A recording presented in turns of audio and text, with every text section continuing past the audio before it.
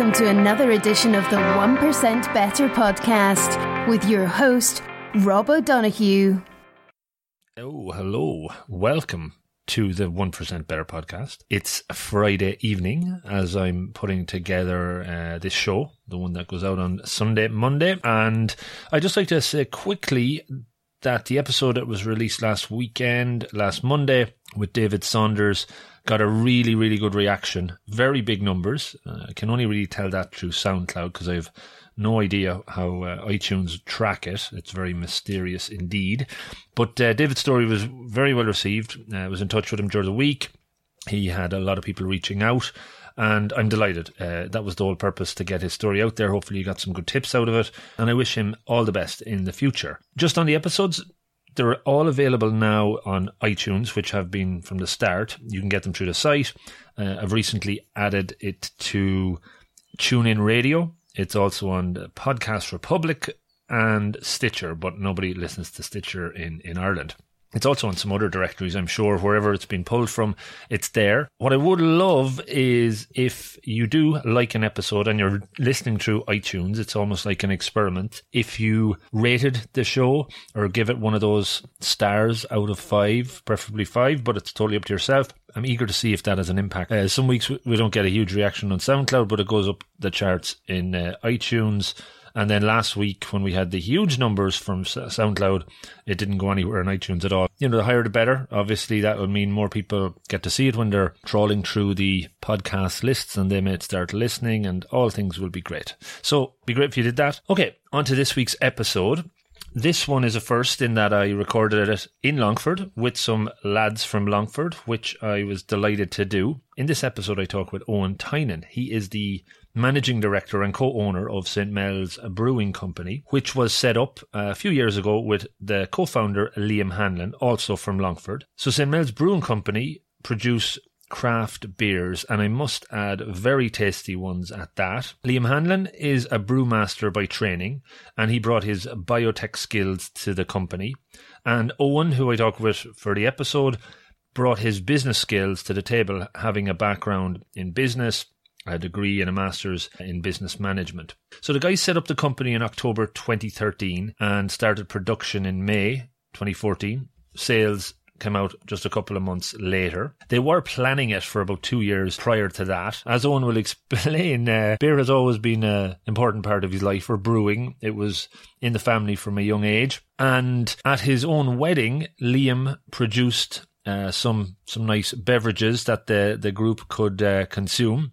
And it was really from there they started to take this idea a little bit more seriously and a bit more further. So after that, they started putting a business plan in place. And during the show, we go into details about how they set up the company, how they continue to juggle their day jobs, how they managed to get funding, and from there moved into production. We touch on so many different things around building the business, distribution, creating new flavours, which was quite interesting, and the marketing of the beer. They have gone from strength to strength over the last few years and are now actually selling the beer in the US and looking to move into Europe and more into the UK. I try to ask some questions around craft beer that I hear people ask and talk about themselves, of the explosion, how it's grown, and we certainly touch on that. Eoin talks about the market size in Ireland, how it's grown over the last number of years, their first big break, and lots more conversation around that. We even get into, for some reason, talking about Longford Town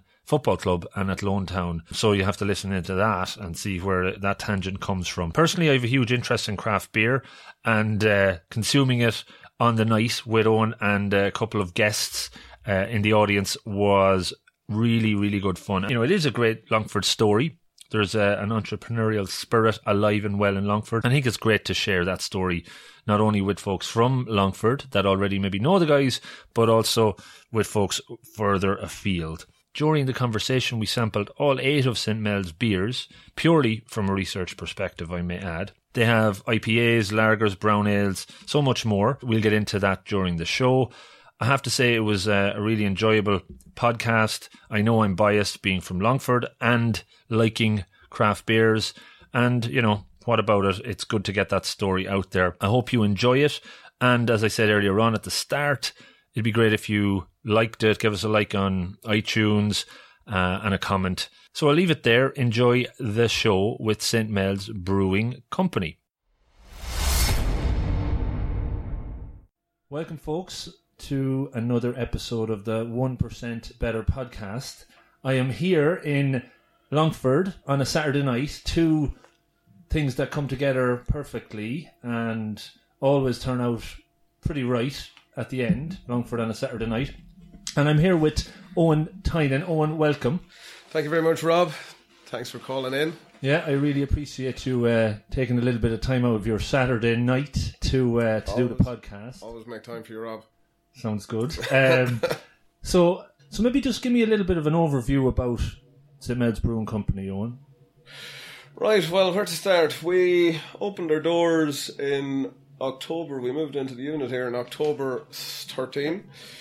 And we started production May 2014, sales June 2014. So we're just about a year or 3 years on the go. 3 years on the go, yeah. And about 2.5 years or so in preparation before that, doing our business plans and all the rest of it, you know. And it's safe to say it's one of Longford's success stories over the last few years. Yeah.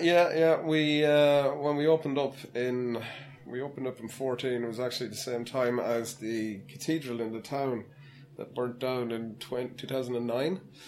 So that was rebuilt, huge community effort behind that, a lot of good vibes, and we opened up at the same time, and kind of as a kind of nod to that, and because it's just down the road beside the college, and because I'm from Arda, which Arda Diocese Clonmacnoise, we named the company St.Mel's Brewing Company, just to kind of link ourselves to the region where we're producing and where most of our customers are. And it just lets people know that we're from the Midlands and from Ireland, and I'm proud of it. I'm proud of it, that's right. Excellent. Brilliant. It's a good story, and I guess we'll get more into the whole business side of things as we get through. What I typically like to do early on in the episode is to maybe go back in time a little bit, talk about yourself as you were growing up. Was setting up your own brewery something that was burning inside you as a young lad? Well, I've always been a beverage enthusiast since I was able to be enthusitic about I can concur, legally and brother's one as well. So yes. Must be running the family there. Yes, that's right. So like we were always into beer, as you do, as your young fellas growing up. I would have done a bit of home brewing. There's a tradition in the family of wine and beer production. Consumption and production. You know, I was very fascinated with the whole process. So myself and Liam Hanlon, I have to give a shout out to Liam. He can't be here with us tonight, but he is the other half of the company, and he is a brewmaster by training. So myself and Liam were in college together in Maynooth from about 98 to 2001, 2002. He would have done biotech in Maynooth at the time, and I was studying arts. I went on to study business, did a master's in management in UCD Smurfit Business, and he went off to Heriot Watt in Edinburgh to do his master's in brewing. So he actually had he's a master brewer, not a brewmaster. Right. A brewmaster is a different qualifications that given out, I think, by the IPD in England. And that's a 9-year course or something. He just hasn't done the whole amount of tickets, but he's recognised as one of the top qualified brewers in the country. Okay. And he would have started brewing with the Dublin Brewing Company. I think it was 2004. They've since folded up. They're near North King Street in Dublin. He finished up there and went down to Carlow Brewing Company that make the O'Hara's range of beers. Yeah, down in Carlow. And he was with them until about 2012, I think. He finished up with them. So we were always talking about beer. We were always very interested in it. He had always set up, he always wanted to make beer professionally. Right. So it was around about the time of my wedding in 2010. He actually provided beer for the event, which we held in the backfield at the back of the house. Right. Put up a marquee, and he provided the liquid refreshments. So we emptied about 6 barrels of beer that weekend over 2 nights. And we got chatting. There was just myself and him. All right. Sounds like a normal weekend. So and obviously my lovely wife Melissa. Of course. So yeah, when we were during that, we were kind of chatting about it, and we'd always been kind of chatting about it, and I always knew that he wanted to do his own thing. So because I had done the business masters, he asked me to give him a hand writing the business plan. So when we got kind of stuck into that, I got more drawn into it, and then you were working at the time, though, were you? I was working in Dublin. I was working in financial sector up in Dublin. I was various kind of back office banking, investment fund stuff. No passion for it. Admin sort of side of things. Yeah, well, as you do, you come out of college, you're in the Dublin. If you're going to stay in Dublin, you have to get a job or you're emigrate. You wasn't a whole pile coming down here. Now we did want to come home. A big factor of coming home was the fact that both of us were married, having kids, and staring down the barrel of a big mortgage in Dublin town. Either that or come home and try and be self-employed, So that was the motivation, I suppose, behind it. And when we got that far, wrote our business plan. We would have had that written basically we're finished off by mid-2012, turned 13, and we set up the company January 2013. So just on the business plan, but again, I know we're having a beer or two here, so we do have to try and stick to the ethos of the 1% better, and hopefully people listening to this or might be in a situation where they're thinking about setting up their own business, they want to dip their toe in doing that, setting up a startup. When you were both putting that business plan together, were you both holding down your normal day-to-day jobs? Oh yeah, very much so. You were trying to juggle the two. We were doing it kind of on the spare time. It took us guts of 2 years to put it together, Right. And the real, it comes from the clincher is when you go to get funding. You have to get serious about it then. Right. And you have to prove to people that you're going to do what you say you're going to do. You can't really just go and take money off people and not pull through on it. It was quite rigorous to get through that part. It was, yeah. We got great support here in Longford from the LEADER scheme, which is rural diversification funding through the EU. It's budgeted out nationally, but each county, I think, has its own resource company that allocates that money. So we applied to them for funding. Right. And Longford Community Resources Limited is the company that runs that, but it's a kind of semi-state. I don't know exactly how it's set up, but so we put in our expression of interest for that, and because the budget was coming to an end that year, or 2014, I think, we had to have our final application in for statement of interest in the fund, and they took a look at your business case. Then they ask you if you qualified, and they ask you for a more detailed business plan. To go through that, it goes to their committee. I think there's a 30-odd strong committee of local people that go to evaluate the business and see if it matches with what the funding is for. And because it was manufacturing and it wasn't agriculture and it was in the Midlands, we got very good support from them. That enabled us to move into the unit here, buy our equipment, and then we put in what our own savings were at the time between myself and Liam. And we got some outside investors to come in as well, just family and friends, really, So yeah, between them all, we got enough, scraped enough together to get the equipment in. And Liam, being the consummate professional that he is, he had his whole system and what he wanted to do kind of set up before we started. So so it was easy to get off the ground running because of his experience. He'd seen a lot of the pitfalls. And the company he was with before had grown, I think, from maybe 3 employees, roughly around the same size as we are now, to when he left. I think there was nearly 40 lads working for them, and they were at the ceiling for what is recognised as a craft brewery for revenue purposes. Okay. There's really no definition of a craft brewery. It's based by revenue as a something that a company that produces less than 3 million litres, which would be 30,000 hectolitres per year. Right. At the moment, that's the ceiling on it. And with that, you get a 50% rebate on your alcohol duty, which is really what makes it a viable business. You know, only for that, you couldn't, your cash flow wouldn't be strong enough to keep it going. So was that 50% rebate and whatever other package around that? Is that one of the reasons why there was such an explosion? Maybe. Yeah. Well, that was brought in. I think it was Brian Cowan brought it in when he was Minister for Finance. So he did definitely. Yeah. Fair play to him. We'll drink to that. He brought that in. It was kind of a slow burner. There was only a few, and there was about 6 or 7. So Harris was the kind of one that I would remember as the first. Themselves and the Porterhouse. But again, like when they started out, I think when Liam joined them, they were doing nearly 80% of what they were making was going out to export, very little at home.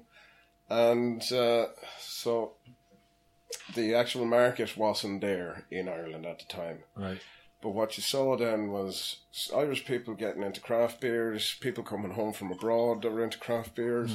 They were looking for something local, the tourism aspect of it. Tourists like to drink local drinks, you know. Yeah. The market kind of slowly grew. So what you saw in the shops was a lot of English beers, a lot of German beers, a lot of different beers trying to fill that niche before the Irish beers kind of came on strong.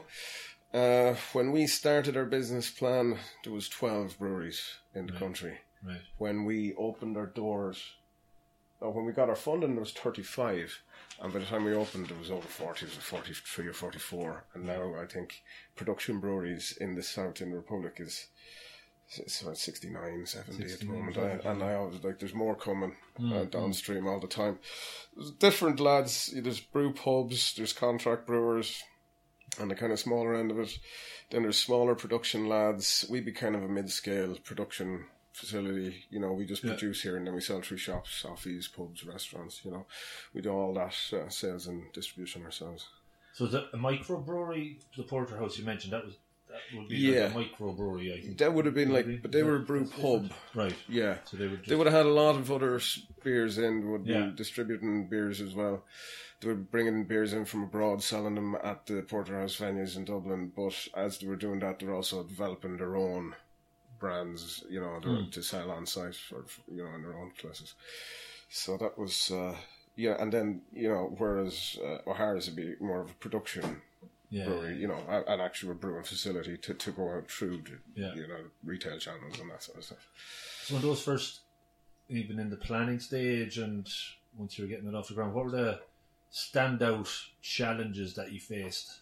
Anything jump into mind that you said, fucking, this is a big thing we didn't expect, or... Yeah, well, from a regulatory point of view, Liam had worked with it all before, so there was no real surprises there. We were able to get off the ground running because he knew the excise setup, getting set up with revenue. I took care of setting up the actual company, registering the business, getting our IP trademarked, all of that. And, so... The biggest challenge at the start was trying to get the investment funding going, you know. And that's where Leader really came in. As soon as we got approved for Leader, we knew we were good to go. And also the LEO here, the local enterprise office in Longford, Mickey Nevin, he actually was great help to us. He let us into the unit here, let us come in, set up, gave us kind of fairly generously in the rent, or, you know, ease of access to the building to get it set up. Right. And to get in here with the builders, we had to put in a new floor, we had to build the office block here, we had to get all the kind of infrastructure together. Right. And so, like, they were very good in, and this is, at the time, it's owned by the council now, but it was the LEO who owned this building. Right. So we were their tenant, and between the Leader and the LEO in Longford, that was really what allowed us to get going. So they were almost acting as kind of... mentors? No, not really mentors or advisors. Like, there's lots of that kind of stuff. You know, I'd done the business side of it, so I knew how to set up the company and how to go about putting together a business case to get funding. Liam took care of the regulatory side from revenue and all of that. Plus, he knew all the suppliers to go to get materials in, raw materials, and he had a good contact with the fellow who actually It was Whitewater Brewery in Newry that built the gear for us. Okay. So he was an ex-technician fella. I think he used to work for Bath. Bernard Sloan, isn't it? So yeah, he built the gear for us, and once we got up and running, like any business, it's about keeping the money moving through the business, keeping your bills paid, getting everything going. You have your working capital, your startup capital, and to make sure that you get the sales channels then. So we actually went for nearly a year and a half. I was the only fella working here, and I didn't even draw down a wage for most of that. The beer was your wage. Was yes, we kept ourselves. The hops keep going, I'm sure. yeah. We kept ourselves well watered, well hydrated. It's very important for brain function and all the rest. And had Liam created a sample 1 or 2 beers that you were piloting before the business plan went forward, and you got some feedback? As I was saying, like, there was a bit of a tradition of making beer and wine. There's more wine in my family. My uncle Eoin, right? He had a little bit of a wine room at the back of his garage, and we started in there. We built a little test brewery, like a little test kit, 50-litre kit. Right. So, it wasn't for sale or anything. It was just to test a few recipes. Now, Liam knew the ones of the core range that we have, the lager and the pale ale. He knew what he wanted to make there. We spent a long time trying to develop a dark beer. We started out with a kind of idea for red ale, and then it just got tastier and tastier, and to do that we had to introduce more richer, darker chocolate and dark crystal malts. So we ended up with a brown beer that's very nice. So that's where our brown ale came from. That was the first brown ale to hit the Irish craft beer market. Okay. First brown ale. Yeah. But we developed all of that in the pilot brewery out the back of Eamon's place. So there was a lot of challenges there. Right. It's messy, you'd be all day going. You're 8 in the morning. We had a little grinder strapped to a Black & Decker workbench, and we ground our own grain, and we put it all together, and we built a little mash tun, and we had a little kettle going. Right. And from start to finish, you could be going 14, 16 hours trying to make a beer, getting it right and getting it wrong. But sure, that's the crack. That's the fun part of it. So when I do this show with people that have set up their own business, and the one thing that keeps coming out is that once they find kind of their purpose or a very much focus that they believe in, that sort of 16-hour days where you're doing crazy stuff doesn't seem that ridiculous. No, you're like a lot of craft brewers, and a lot of the breweries that have come from the more homebrew background as opposed to fellas that are in the business. That's how they start out. They start out making their own beer. To get into brew clubs, every kind of town has its own beer associations, home brew clubs and that kind of stuff, and they're all into it. They go from that into kind of scaling up. Now, it is difficult to scale up from that. Mm-hmm. It's not as rosy as people think. It's difficult to commercialize anything. You're commercializing what is essentially a hobby. So, that's difficult to do. We didn't really have that challenge because, as I say, Liam was bringing a lot of industry knowledge with him, So we were able to hit the ground running fairly quick. So in those early days, was there kind of a milestone, first big standout customer win that you said we're moving forward? Yeah, well, at that point, it was just exploding. The whole craft beer thing was exploding at the time, and it wasn't hard to find customers. It wasn't hard to get in. We found a distributor fairly fast that came in. That was actually they're based down in Cork, Barry and Fitz. They took it for a while. They've kind of stepped back from that craft beer market at the minute, so we've gone to doing our own sales and distribution ourselves, mainly through multiples and that kind of thing. But yeah, it wasn't hard to get it sold. Now it's a different story now because the shelf space and all the off licenses, especially the independents, they're just absolutely full. People are, there's just so much beer coming into them, especially, and there's more distribution coming in from abroad as well. The market is keeping pace with it, but you'd wonder, like the market I think now is 3.5% of the total beer spend in the country. The craft beer market? The craft beer. Well, that was say at the end of 2016. I don't know what it might be No, yeah, that's 2016's figures as far as off the top of my head. Oh.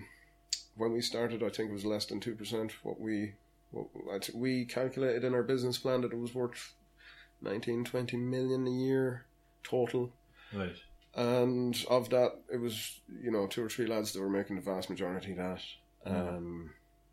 Now it's gone up to maybe 60 million for last year, 59, 60 million. But if you break that into the amount of different breweries that are after starting up, there's a smaller slice. The more people enter, it's getting smaller and smaller. The market is not growing apace with it.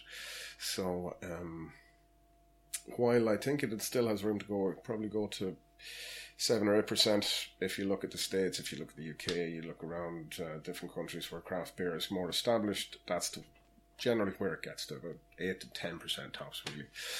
So at that rate, there's a good twice as much market to get, but the big beer industry is also reacting to it, and they're coming out with their own brand stuff, they're also buying craft breweries, and there's a lot of controversy about mislabeling and the provenance of beers coming from, what is allegedly local brewed beers that are actually coming from big breweries.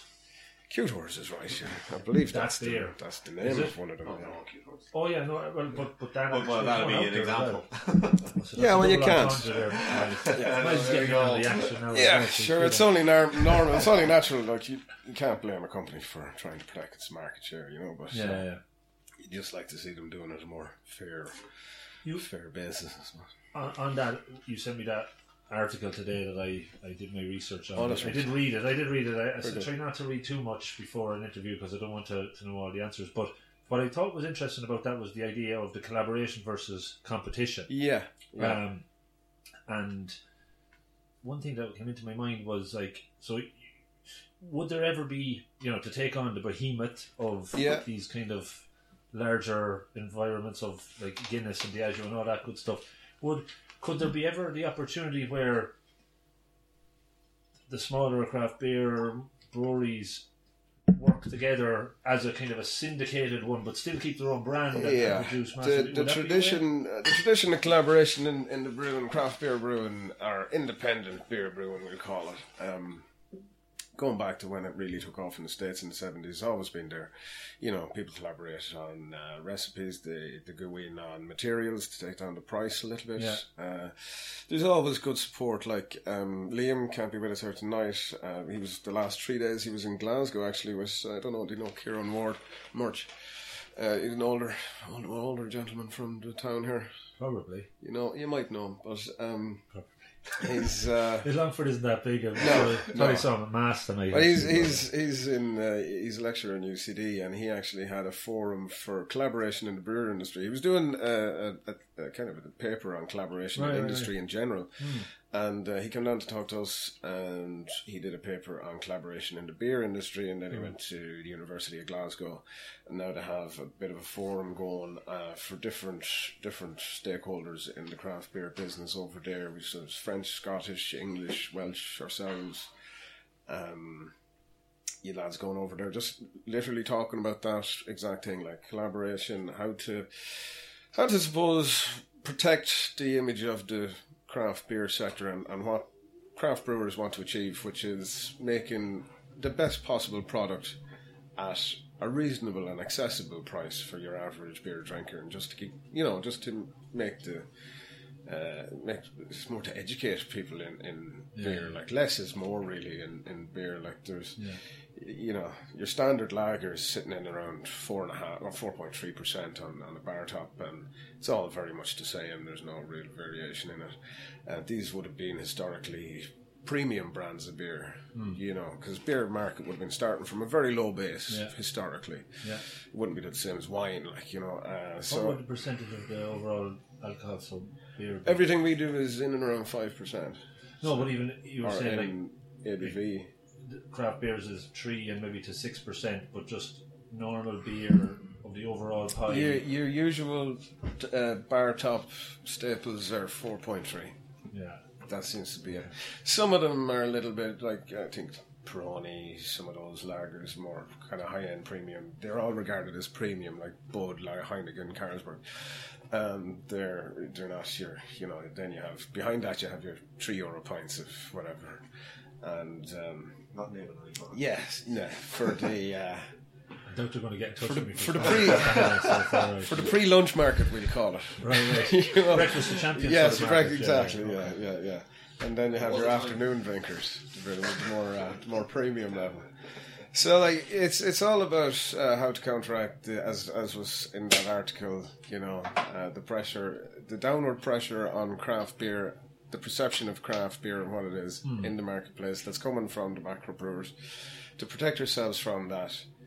And it comes back to the same thing. You just have to keep making the best beer you can and keep yourself going. If you can't, it is a high-end product because the costs associated are high-end costs. Yeah. So in order to do that, you have to kind of remain true to what you want to do and just grow slow, keep it going, just grow slow and steady, you know, and not try and get in a money fight with anybody because it wouldn't last very long. Cool. So I'm probably going to ask questions from the ignorant perspective that I'm coming at it from, like, the layman on the street seeing the craft beer explosion, and you'd hear somebody saying like I would happily pay extra for a craft beer because there's a nicer taste. It has, and certainly when it comes to St.Mel's, I want to obviously support your own, but you would hear the conversation is like, oh, there's so many of these fucking craft beers coming out in the market. There's no way they're all going to survive. What's the thought process around, like, is there, like if you were thinking of a pyramid and there's 100 X on the bottom layer, how will you, or how do you foresee yourselves maintaining persistent growth? In my opinion, and it's only my opinion, I think the market is there and the market is growing and it's growing steadily. Different people come into the market with different models. Some lads are going out on a limb with high finance, building a lot of capacity. I think in the last couple of years, the capacity of the breweries in the country, the fermenters, as I was walking you through earlier, that fermentation space has nearly tripled, and the market isn't really following that. The temptation there would be for people to fill those tanks no matter what, because they're there, and then that will create an oversupply into the market, which will drive down price, which will undervalue the craft beer, which you're basically just playing into big beer's hands at that point. But that being said, that's just the supply side oversupplying. The market is still there, and I think the market will always be there.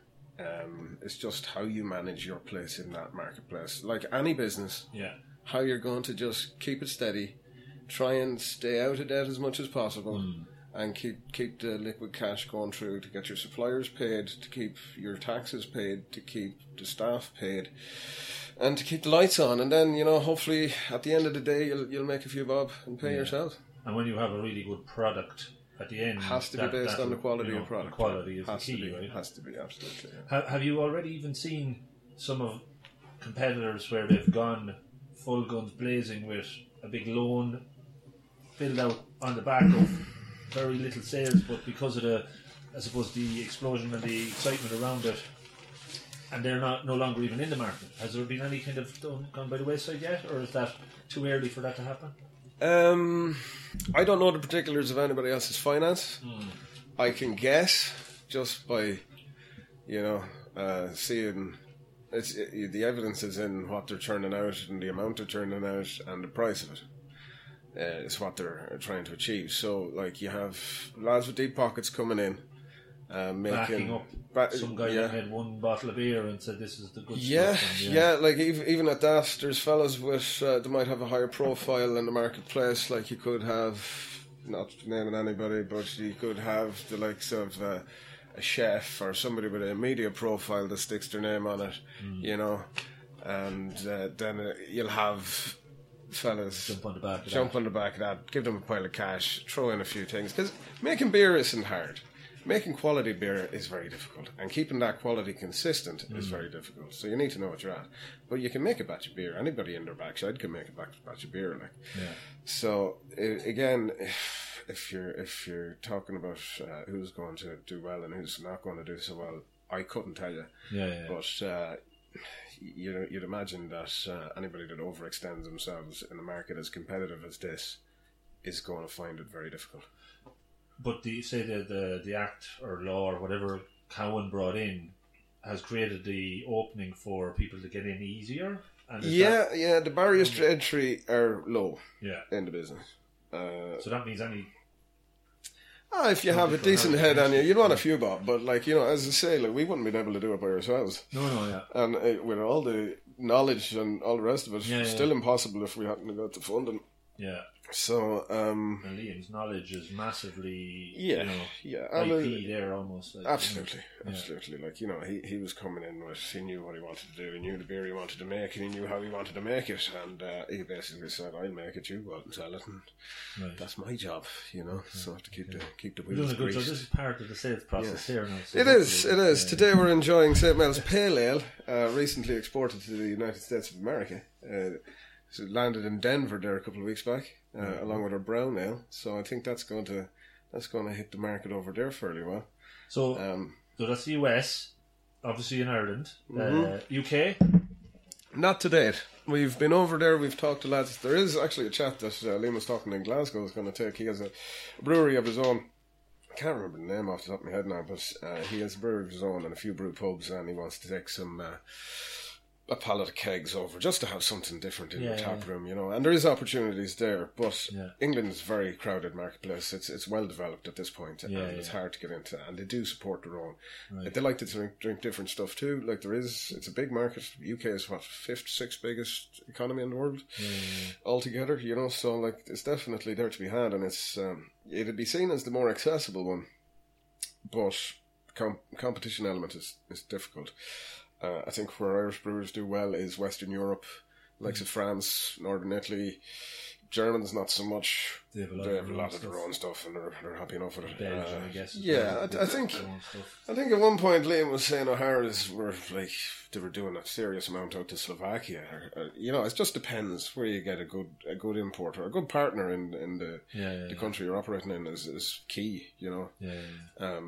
So you just want to be able to make sure that you find. So you're open to it. I know I have I have a listenership in Honolulu, believe it or not, in Hawaii. So you'd be open to potentially going out there. I'll see if our man in Denver can get a chopper flown out to Hawaii. Yeah, drop a couple of plates in, a few parachutes. And stuff like that. We can, nothing's impossible, Rob. So progress anyway over the last couple of years. Just before we were started, I couldn't believe it's only 3 years since I've probably. Less than 3 years since I had the first bottle, which has been a quick 3 years. I know about a year and a half ago, actually, I was driving home from work on even before St. Patrick's Day, and I went into Super Value in Cork and was looking for a couple of bottles of beer for the evening, and you had made it down to there. So So in 3 years, you've done a lot. We did all right. Now we did all right. Musgrave, who's a distributor down in Cork for the Super Value and Centra chains, and they take it on the Musgrave's retail partners down there. So your local Super Value or Centra can either have it in or will get it in on request. They keep the core beers, so they have the pale ale, the lager, and the brown ale. Plus, they also have our. That was our beautiful assistant Myles there pouring Robin. Keeping my glass topped up here, so it's very important. Very important. Lubricated, please. Just watch your whistle. And they also carry our seasonal range. So we make 4 core beers. 3 mentioned pale ale, lager, brown ale, and then we released a new IPA last year. The IPA is a little bit stronger, a little bit punchier, kind of tropical fruits, a lot of hops, that kind of thing. We started out with pale ale because it was a nice, easy one. We liked it. Punchier and hoppier, perfect. Oh yeah, absolutely. So we're in the Midlands, we're in Longford. The lads weren't used to it, so we had to start out slow, get them used to it, and then start hitting them in the nuts with the hops, Exactly. But then we have our core or our seasonal range, which is our winter stout, Springbok Lager, which won the All Ireland Lager of the Year last year in Killarney Beer Festival. Lovely. Very happy with that. The gold medal. That was the silver we got for the brown the year before, actually. Yeah, you progressed from silver to gold. Yeah. Well, some people just don't know how it's good enough.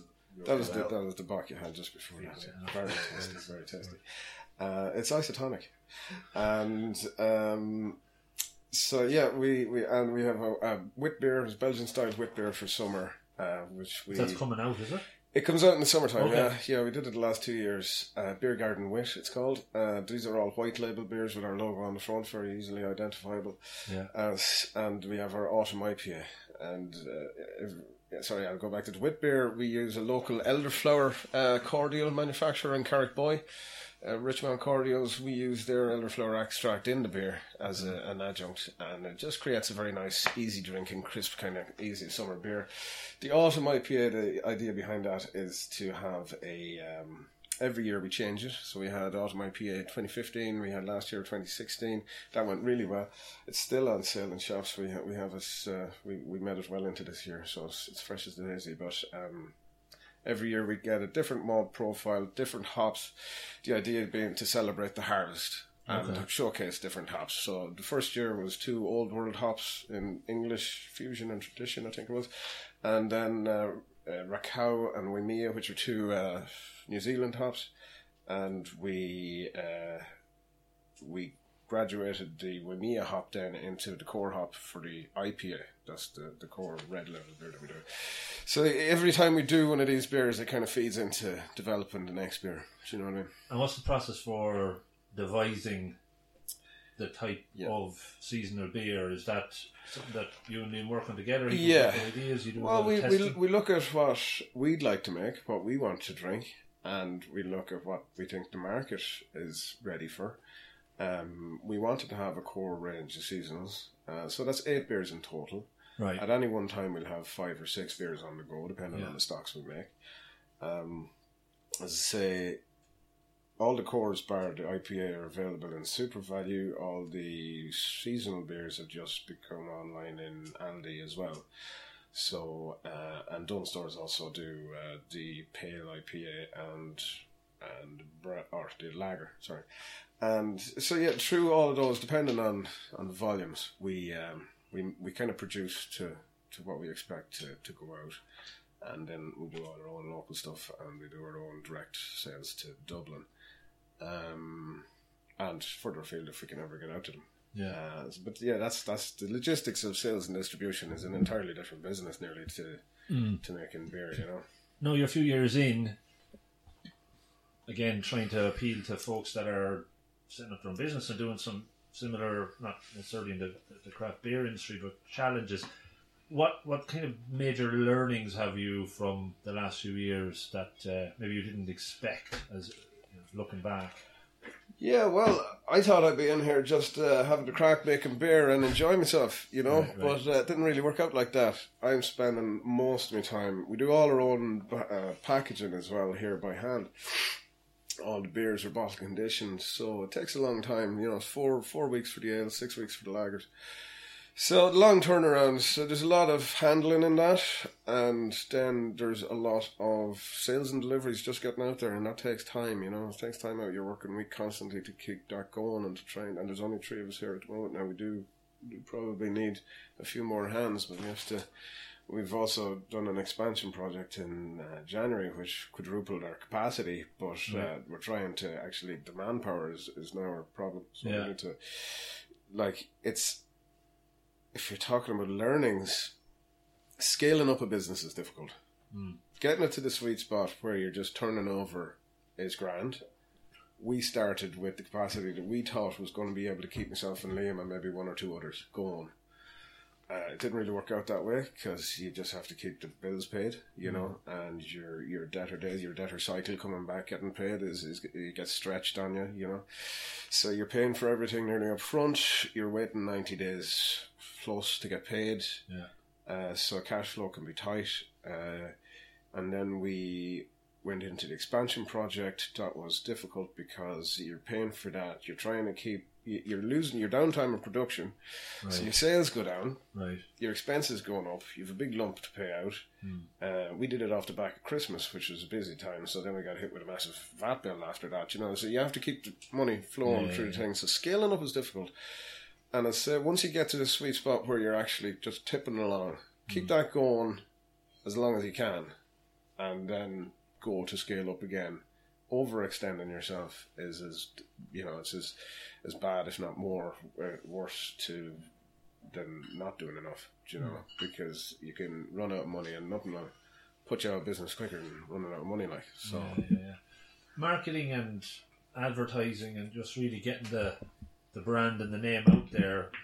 How do you approach that? I'm struggling with that from a podcast perspective. So I'm looking for a 1% better tip here, but I know it's tough and it takes time. So.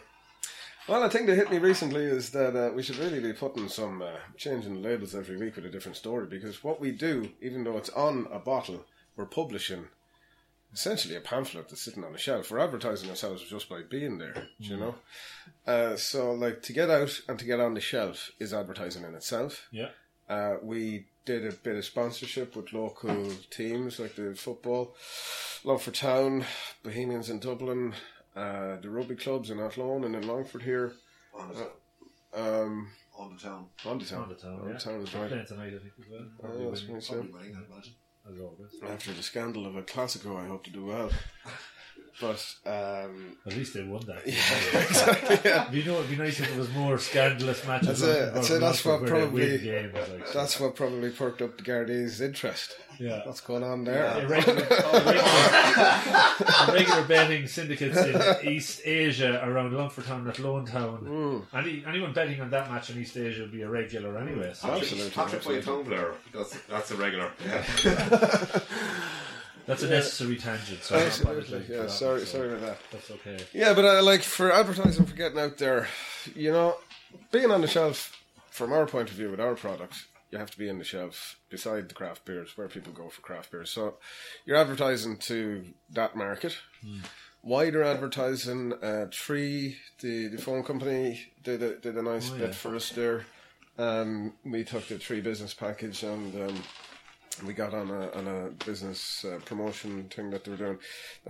It makes us just look a lot bigger than we are. Really. And local media, the radio, the Shannon side here, Longford Leader have been very good in covering the business, just as it's developing. That's really it. Like your local media. Social media is a big one. Facebook, Twitter for following what's going on, trends and all that sort of stuff. Facebook for followers, people seeing what we're doing. If we're bringing out new beers, a few thousand on that, and it builds up. Like when we sent the picture of the pallet going out to the States, I think hit about 15,000 people or something like that. Reach-wise, it was 3 times bigger than ever. It just shows you the difference when people in the States start looking at things. It's just that bit bigger, but. Just take whatever you can, get it out there. Don't bother spending too much money on advertising. Because you don't know, it's intangible. And have you used Facebook? Little and often. I've put the page up, right, and I'm not making any money because I'm just doing all this for fun at the moment, but they ask you put a page up, you put a post up, and they'll boost you. The advertising will boost your Facebook post. $10 will reach 150,000 people or whatever. Yeah, I've never done it. You've never tried I don't know. Okay, because it probably who knows where it'll go. I don't know. Might not hit 10% of the people it hits might not be even bothered about craft beer. I don't know how it works. And at least I know the people. Now, we do have a website. Our website isn't particularly fantastic. We are developing it more at the moment to kind of try and get a bit of merchandise going and have place. Can you sell online? Could you sell online? Is that enough? We have a problem in the craft beer industry with legacy licensing laws back from the days when there used to be breweries here. Pre-50s and 40s and 50s, I think. So we can't sell... you can't come in here and drink. I can't give you a tap. I can't have a draft beer here and give you a pint and charge you whatever for it. This is all free. So these are all free samples. This is all no money changing hands here. We'll do that down the pub. Yeah, we can't do that. So it stops us from having a visitor centre. It stops people coming in. So it's not really great for tourism. There is a market for beer tourism. Alan Kelly, the Liberty TD, has just brought in there in the last few months a bill, craft drinks bill for, I think, drinks and spirits that are made on your premises that you have a licence to sell whatever you produce there for tasting and for carry out. That's gone through as far as I know. It's at the amendment stage, but the government, as far as I'm aware, aren't going to oppose it. Now, hopefully the government lasts long enough to get it through, but sure, we'll have to see. But that's where that is at the minute. It would be a big bonus to have a place for people to come and visit. We're always getting inquiries from local tourists, especially this time of the year. People, can you come in? Can you have a tour? What can I do? You know. So I feel extra privileged getting a bit of a tour tonight. I know. Yeah. But that's why it's very industrial in here. We don't have the soft furnishings that you're used to. I'm used to being in kind of a very industrialised environment. Just going back to the article I read earlier today, right? So about the behemoth taking over, whatever, David and Goliath almost type scenario. What would your take be if Guinness, or am I allowed to say those sort of... you can if you like. If some bigger came and approach you guys, we love your product, we want to, bring you in. Is that a tough question to answer, or is it more like, we're proud of what we're doing, we see there's potential in it? Absolutely, and I'd probably... You don't know until anything like that happens. You'd like to keep in business, like myself and Liam's plan is to see how far we can get and to keep making the best beer we can and to have lots of different beers, lots of different people enjoying them and get it out there as much as we can and take it to the limit of what we can do. So from that point of view, I suppose like we're heavily emotionally invested in the company and we want to keep that going. And there is the collaboration aspect, and if you sell out, are you undermining other craft brewers that you'd like to keep them going? So, from that point of view, absolutely not. But from the business point of view, if somebody rocks up, we all have families, we all have, other stuff, commitments to meet. Yeah. So you have to look at it from the cold, hard figures point of view as well. But to be honest, I just don't know. You don't know. At the moment, it's head down and just... I think there's people that don't take big cash when it's offered. So we're just after taking a break there. Owen had a call. An emergency call. Which is part of it's day-to-day part job. of the whole kit and caboodle of sales and distribution. We have a line in Fire Restaurant in the Mansion House in Dublin that pours our Hellas Lager, and he just had this slight hiccup with his it was the pressure on the keg. See, there was a valve turned off, so I had to walk him through how to turn it back on. But it's fine now. And get those kind of. That leads me to a question: is what does a typical day consist of now for you? Say, is there such a thing?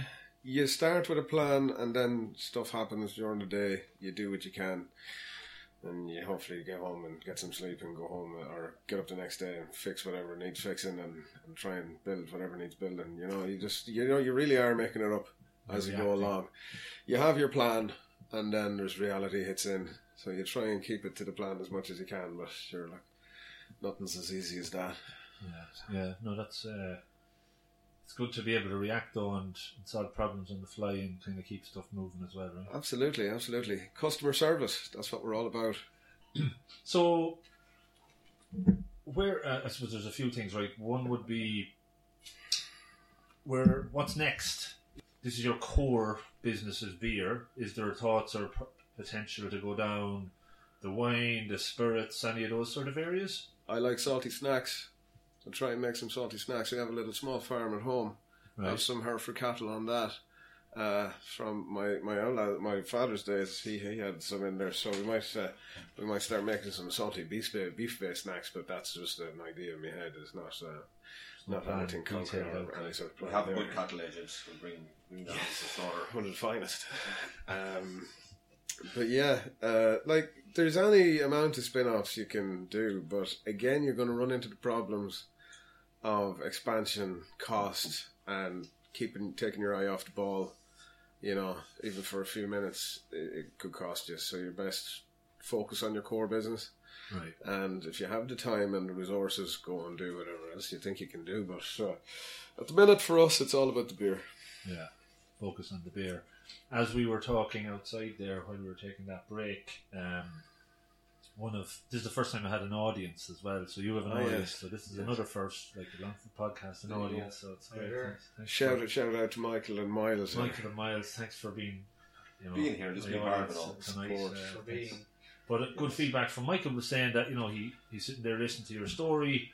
He can see the value that somebody else listening to this could take out of it from the journey you're going on if they're facing challenges. What advice would you give to somebody or a group that might be thinking, we have a great idea, it doesn't have to be about beer, whatever, to can you give them the encouragement that go for it? Absolutely. Do you have regrets? There's just kind of a combination of stuff there. No regrets, none at all. Just don't get any sleep. Other than that, it's fine. Don't see the home life too much as I'd like anyway. I'd say anybody that's thinking of getting into any line of business, if they feel they know what they're doing, go for it. You're not around long enough to be regretting not doing things, so you might as well go and give it a go. You'll never work at something as hard as something you come up with yourself, and if you like what you do, it's not work, you know. That's the cliche that I've said to some people back. If you love what you do, it doesn't feel like work. Is that true? You'll put the hours in. You wouldn't do that for anybody else. You'd be watching the clock. You don't watch the clock in this business or in any business that you run yourself. So go for it. Would be my advice. But make sure you have your ducks in a row before you pull the trigger. And over the last few years since you've been up and running, have you had? I talk about mentors or people that have given you advice or influencers. Yeah. Well, there's local lads, as I was talking earlier about the LEO and those lads. There's loads of supports. There's lots of government supports there. Local enterprise supports. There's a big network there. We've done a small bit of contact with Board B. It hasn't really moved too far yet, but they're there if you're in the food business. Every sector has its own supports in place. Look them up. Make sure you get as much as you can from them. Your local enterprise office is a great place to start. Just to get your business plan together. They have a template online that you can just build. Now, we used it and then we kind of made it our own. But there's lots of supports there from the local kind of public funded level. Then there's the likes of Business Angels. There's crowdfunding. There's different things you can do. We didn't go down that route, because we wanted to keep it to people we knew and people that cared about what we were doing. At the moment I'm doing a management, kind of more of a management finishing kind of project or a course with Blaise Brosnan, based down in Wexford, Kerry man. He's a great fella to chat to. As I was saying, I might give him your number. He works with SMEs, tells them the rights and wrongs and just how to keep an eye on what you're doing and to make sure it's successful. You can get too lost in the details of whatever you're producing or whatever service you're providing, but you forget the business side of it. So you have to be sure to keep your eye on the business side of it and then keep your service or your product up to scratch at all times. But it's there's a lot of supports out there, and just keep looking, and you'll get the right advice. So there's two you kind of share it 50-50? Yeah, 50-50 down the middle. As I say, Liam makes it. We have a local fella come in. Just when we started up, we were about 4 or 5 months in, and a local chap from Ballinamok, he was 24 at the time, I think he came in. He was chemistry grad out of DCU, Mark Connolly is his name. He came in to us, said he'd done a bit of chemistry, or he'd done a chemistry undergrad, and he'd done a bit of brewing in it, wanted to just learn how to brew. He says, fine, come in, we'll show you how to brew, but we can't pay you. And we weren't even paying ourselves, so he came in, and fairness to him, he just turned up every day we were doing it, and we trained him in. Took him on then, took him off the live register, put him on the Jobs Bridge thing. Then when that ran its course, we took him on Jobs Plus. Right. So at the minute, he's full-time with us. We do get some help from the social welfare to kind of par pay his wages. There's a small bit there, so it runs over 2 years, I think. But yeah, so that's an example of that system working, I suppose. Mark last November finished his first certificate in brewing over in the IDB, which is the first step to your brewmaster qualification. That I was talking looked about. For the job, though. He came in and did the graft. Yeah, absolutely. I'd say that to any young fella. You know, don't expect to get paid until you know what you're doing. But you know, if you can do it. And it was a passion that he wanted to pursue, I guess. So, like, you know, it's like anything. You're not going to come in off the street and be given a salary. Absolutely. You have to put the hard work in and be willing to take the... Yeah, the focus these days is all on college qualifications, you know, university degrees. Unless you're really into it, you're not going to get a job in it. Yeah. So, like, if there's lads that want to go and do an apprenticeship, you know, a trade or something like that, go for it. You know, do that instead, and then maybe crack out on your own. You know, there's lots of ways of getting it. Again, if you like what you do and you're good at what you do, no matter what it is, you put the hours in and you'll get the reward. You know. Question I'd like to ask is around how do you make decisions? So you know, if you're a one-man band, you would hope you on your own make decisions, or the voice in your head and yourself have a chat and figure it out. But you and Liam, we've a good we bounce things off each other. Right. He wants to do things and I say no, we can't afford it, and then he goes back and says we can, and then we fudge it a bit and we go and try and do things. But as I say, he's got a good business head in him as well. Like, you know, so it's good to have a sounding board. You know. Have you come to a point where you disagreed, and how do you come to a? Well, you look at it from the good of the business point of view, right? You know, what's going to cause the least amount of disruption to what you're already doing, and can you see a growth in the business in the other side of it? And if the answer to that is no in the first instance and yes in the second, go for it, you know. But yeah, you have to cut your cloth to suit what you can, you know. Yeah. Your resources are your resources, and you can only spend money once, so spend it wisely. Yeah. So in your career, in your growing up, in your university career skills, what skills do you think you've maybe knowing or unknowing brought into this business? You know, at the time you might have not realised. You know, you talked about brewing at a young age in the family. That's something you brought into it. Other stuff that even from your you did a master's in business, right? So yeah, I did a master's in business. I did an undergrad in history and classics up in Maynooth. Very interesting. There wasn't many Greek and Roman factories opening at the time, so I had to go and retool. Okay. But I worked as an archaeologist for a couple of years when I came out of college. That was very interesting, you know. Right. Not interesting people, very interesting work. Yeah. Paid grand, but you know, you're never going to retire on it. Yeah. So then, as I say, I was in Dublin, did the business degree side of things, went into finance. Now, what that has helped with is cash flow management, projecting. Because a lot of what I used to do was projecting cash for traders and such in the various companies I worked for. So, like, to be able to look ahead and plan your cash flow is very important in a small business, because you just need to know that the bills are going to get paid in 3 months' time. Because you don't know if you're going to get paid yourself for what you're doing today in 3 months' time. You know, so you have to keep an eye on that. So, from a practical point of view, that helped a lot. Even just how to look at stuff, you know, how to set up spreadsheets to have it right. Yeah. Like that did help. Negotiation, kind of dealing with. Yeah, well, you learn as you go along how to like, as I say, I'm the sales side of things really. So, you learn how to not annoy people. People don't want to buy things off you if they like you. Yeah. So just don't annoy them too much. But you do have to be persistent in that side of things. So just say, here I am, this is what it is, would you like it? If they say no, not today, that's fine, come back in a few weeks or whenever. Never give up on that side, just keep tipping along. I think like statistically, you know, Blaze there was telling me 80% of sales are done after the 8th or 9th contact, right. You know, so you do have to be persistent in sales, and like 80% of salesmen don't go past the 2nd or 3rd follow-up. Yeah. You know, so if you're in the sales side of things, just keep taking at it, keep going at it, and don't be too much of a dick. Because it's hard to, you know, like if you, even for me asking somebody to come onto the show, right, say it, but it's just trying to get somebody to do the podcast. You obviously, on the first go, to you, Myles. Thanks.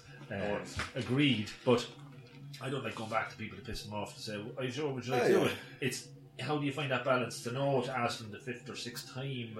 And well, for you, I'd imagine people just don't know what you're at. And are they going to invest? I don't know what I'm at either. Yeah, but are they going to invest an hour of their time listening to your podcast before they decide what they want to do? So, like, you have to kind of have a brief explanation of what you do. It's on the side. It's on the side. So, like, I do a podcast and this, that, and the other. Would you like to take part? Yeah. Might be good for your business. Raise your profile a bit. Sell it to them. Oh, yeah. Yeah. Sure, you know yourself. Oh, no, absolutely. But just even, it's like as you said, it can take 7 or 8 times to. For me, if I don't think sales would be my gig, because I think I'd be like third time and say, "Fuck, I'm not going to ask this person again." It's disheartening, like you have to have a bit of a head on you, like after it took me a while to even get my head around it. You feel like you're going in annoying people and begging them to take stuff off. So maybe they'll get to like you after a while. Maybe they do, but like maybe people are lonely and they want to see you again. They like persistence. And I'll always just leave some samples behind me and let the samples do the talking and follow up on the samples. And if they like what they taste, and they usually do, then we're good to go. Yeah, that's good. Pioneers are difficult though. Pioneers, most of the Muslim world. So I think we covered a lot so far, right? So we're an hour or so in. What we might wrap up on a few kind of rapid fire questions that kind of tap into you as a person, okay, and things that you might give some insights on how these sort of things. These are more kind of personal questions that based on your input into the business might have different answers. So you talked about sleep earlier. Sleep is very important to people. What is sleep? What sort of pattern of sleep do you have nowadays to I've run your own business? I've got 3 kids under 5, so sleep is very much interrupted on a regular basis. Whenever I do get in there, in between, you try and make some time for the occasional pint, like this evening. Have you slept in here? Not as of yet. No, it is quite chilly. Tonight. Yeah, that ground could look very comfortable in a while. But you have to manage your life balance as well. And people do say it, and it's a bit of a cliche, but it is important to be rested and to be on top of your game and eat right. Thankfully, my wife Melissa is an excellent cook, and she does all the heavy lifting as far as the kids are concerned, and I'm in here trying to get this thing going. But it's nice to have a homemaker. It's good to have a homemaker. It's good to have a good support network behind you. People that appreciate, like Myles' wife Anne is exactly the same. She asked me to give her a shout out, so I might as well. But you know all about it. Like you need your better half will always put sense onto you, I suppose. I don't know. That kind of awkward, but dealing with the stresses and strains that come in it, though. What's your release? Most people's release might be a few beers. You work in the beer industry, so I drink more beer than normal. Honestly, I do. I come home and most evenings I might have a beer, But that's the craft beer thing, and that's the craft beer customer. It's mainly lads that want a nice drink. That come home after a hard day, sit down, chill out for an hour. You don't have to go to the pub and get blotto, And yes, whatever you can do, if you're into fishing or if you're into hill walking or if you make time for yourself, try and keep at least your Sundays to yourself or something like that. Have a break in the week. Just look after yourself and don't get too stressed and don't put too much onerous fucking debts and stuff like that. If it's going to cost you a fortune to get into business, have a step back and have a look at it and see, you're really prepared for, if things go south, how will you react to it? You have to be aware of your own mental health as well, I suppose, It's a big thing these days. People are more aware of it, Yeah, no, absolutely. It's Mental Health Month, and I think I recorded a podcast yesterday with a guy who I got to know through the coaching world, and we talked about mindfulness for pretty much 45 minutes of the hour and 10. Do you do anything like meditation or mindfulness to kind of get yourself back into... I chop sticks. I like to chop sticks. Well, I live on a small farm, and for the first 2 years we were living there, the only heat source in the whole place was solid fuel. Right. So as I wasn't paying myself very well, and I was surrounded by trees, and a lot of them needed to be trimmed. I used to go out and get the old chainsaw out for a few hours. That's great therapy. Yeah. It's a different form of therapy. Oh, it is. But like every type of meditation, it has a million different forms. It's all about being in the moment and have your attention focused on one thing. So you don't have to be sitting with your legs crossed and, thinking or whatever. Be active. Do something, You can have your chainsaw out. Oh, yeah. Do something. Be active. Get the old blood circulating and take your mind off what you're doing. Don't be thinking about everything all the time. You'll just wreck your head and end up going around in circles. So take a break. Take a break and do something that you'd like to do. If it's watching football, if it's drinking pints, if it's walking up a hill, if it's going for a swim, whatever, do it. Just make time to do it. Yeah. I mentioned decisions earlier. Is there any standout hardest decision that you had to make? Get doing it. Actually, just taking handing the in first my step. notice at the job, I was getting paid fairly better than I am now. Yeah. And plus, at the time we had our second kid on the way. Right. So like it was.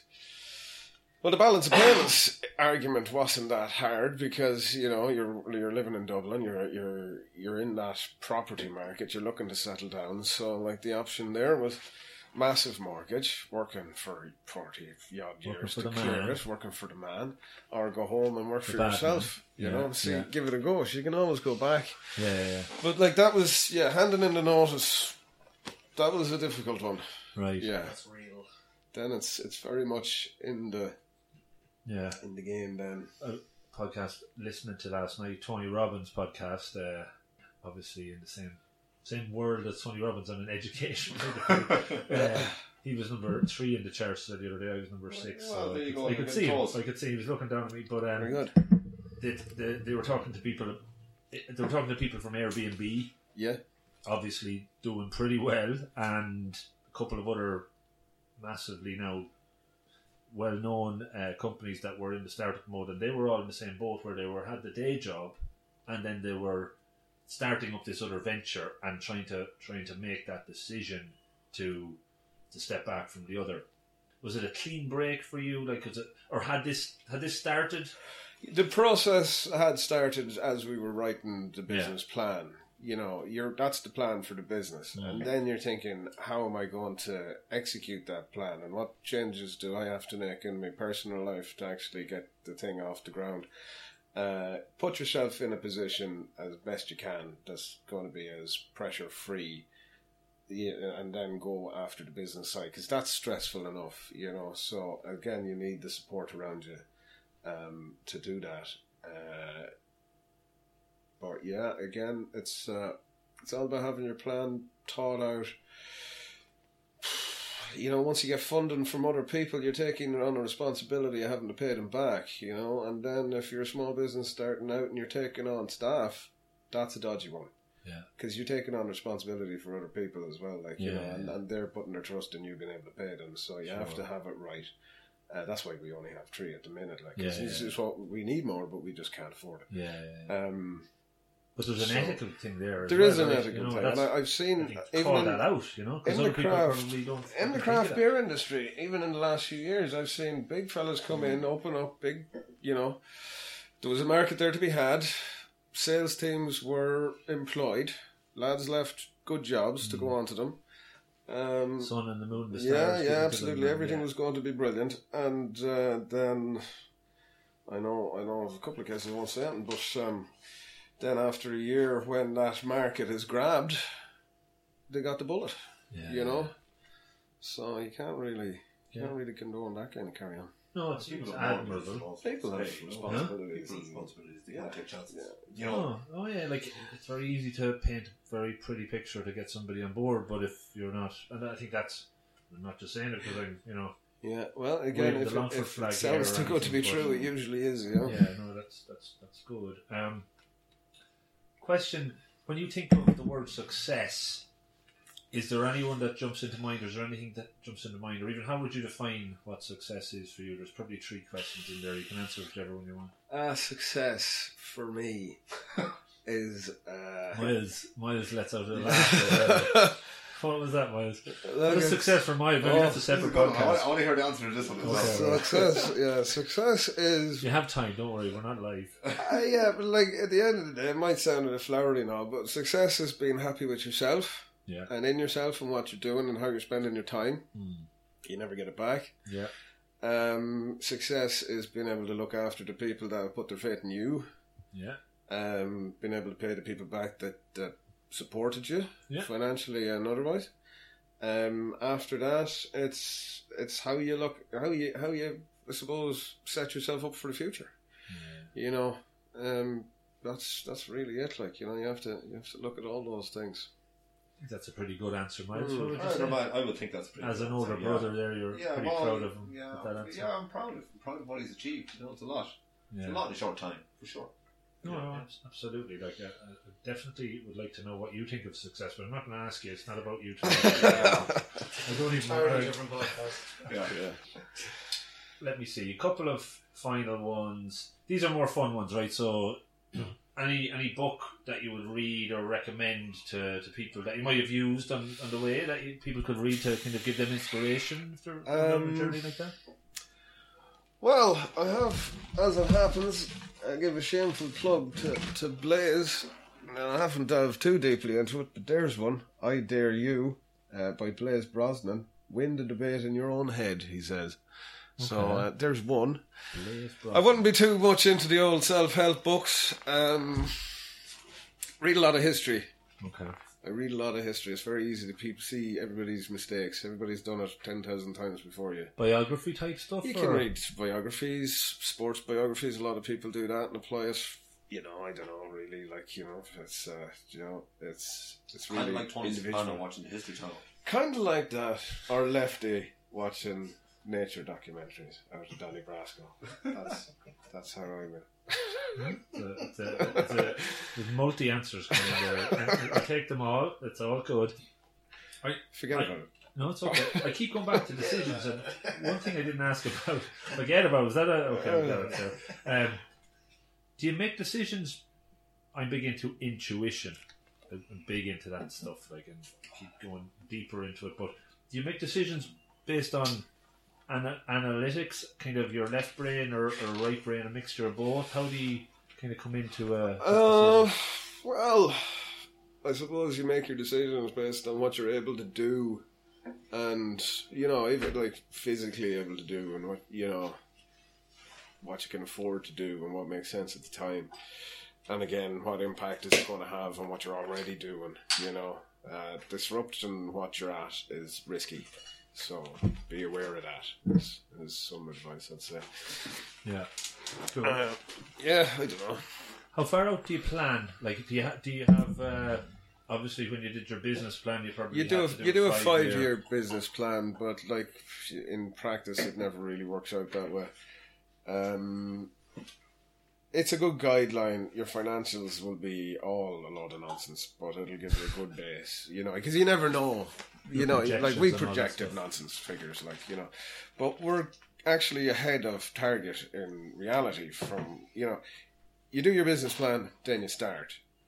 You redo your business plan. Your business plan should be always a document that's continuously being updated, you know, to suit reality. Yeah. So yeah, live by that, and your cash flow. Make sure that you're projecting your cash flow out. If you're talking about a business, you have to make sure you're able to pay the bills. I couldn't stress it enough. You run out of money, you're done. So purely from the business, you have to have your figures in front of you. You have to have your time laid out, what you can physically manage to do, and you have to have the people around you that are going to support you in doing that. And you have to be able to trust people and surround yourself. I know, more cliche and all, but like, you have to have good people around you.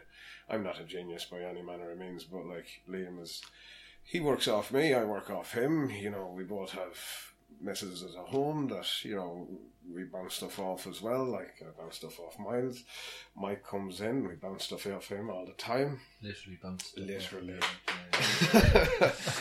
And you know, just use the supports that are out there. Never be afraid to ask for help. You know, if you don't ask, you won't get. So just keep going, keep trucking. Cool. So I think. Oh, this is the dark beer we're into now. Actually. Dark beer. We're on our brown lovely, ale by the now. way. It's we've gone from how many different types of beer have we? We've been through about, I think we've 6 or 7 at this stage. I think we've only to sample the autumn IPA and the stout, or have we had an autumn? Autumn IPA and stout. So we've 2 left. No, 6. We're through 6, so we've 2 left. That's very good. A raisin and oatmeal stout. I have that one. Absolutely savage.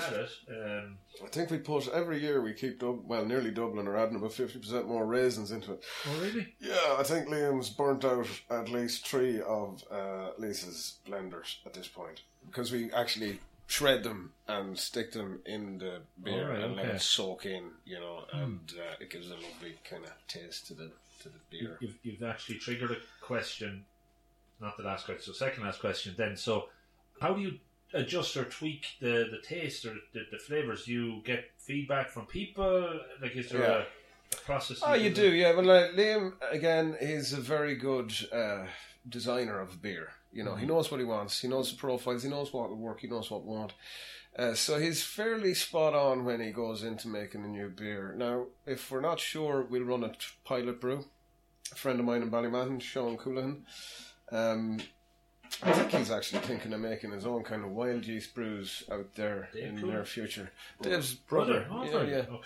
Okay. He has a little system out in his house. He's an avid home brewer, so we kind of bounce ideas off him. It's good to just bounce ideas, and then so that's there's the collaborative aspect of it. You can talk to other brewers, and you wouldn't be giving away the game, but there's a bit of gamesmanship in it. But you'll ask for ideas. You'll bounce ideas.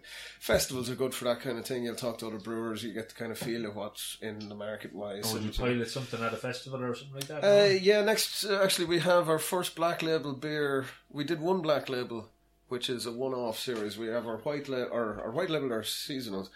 Our core beers are the coloured labels, and then we have a black label for one-offs. So we did one-off at the start, early doors, with a Neo Mexicanus, which was, I'll just show you.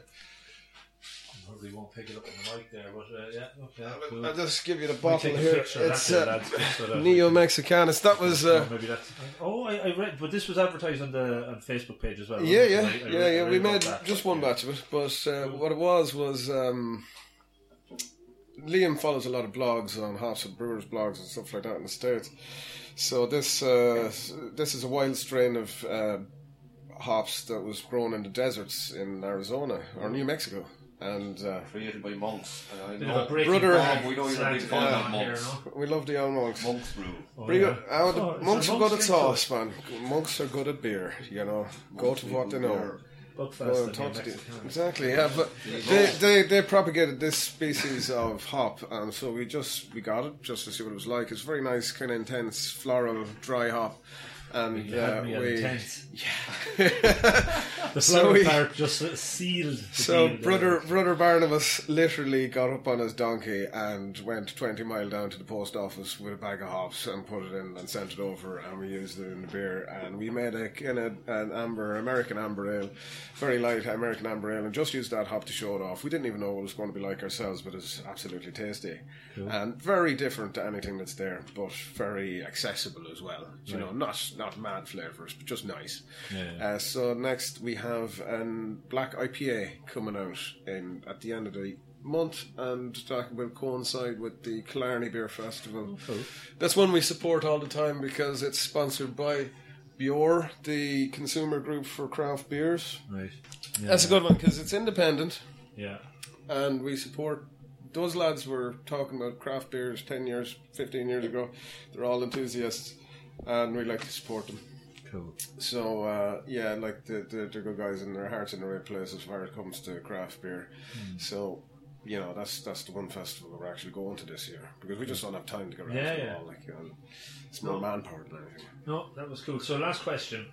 I'm big into kind of core values or your value system, or what goes into your identity. So like cold hard cash, Rob. Just want to get the cold hard cash into the pocket, Okay.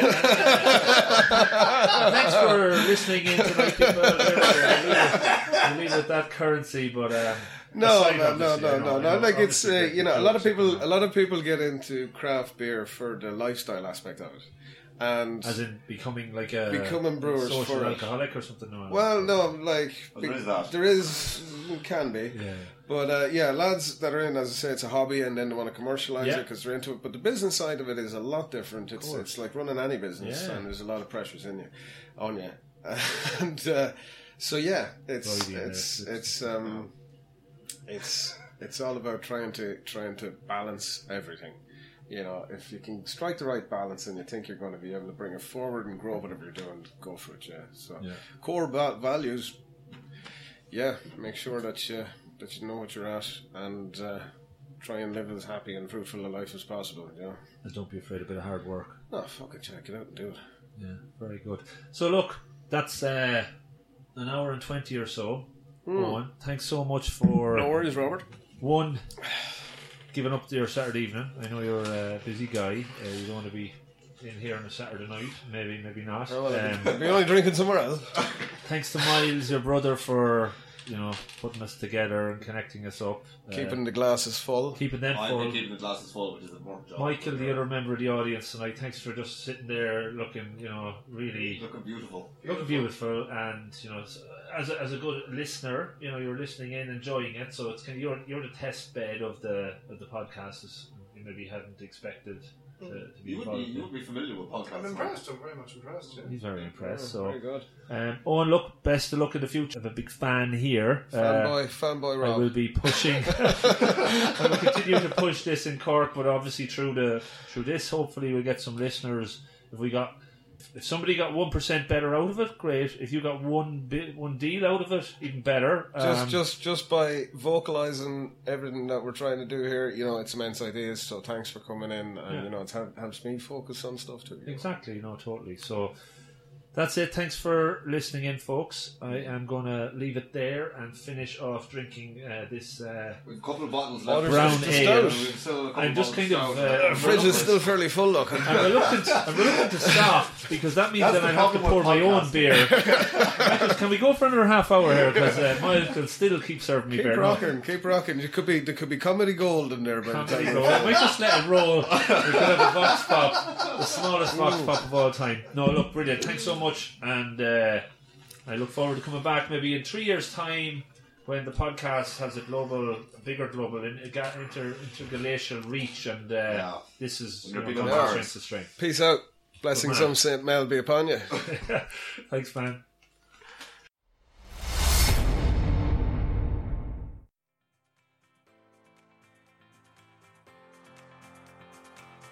Hey folks, you got to the end of another show. Thank you for persisting. I hope you enjoyed it as much as the others. So I'm just going to put a quick shout out for feedback. You can get in touch with me through the site. You can get in touch through Instagram, Twitter, Facebook. It's all on the robofthegreen.ie site, and you can take it from there.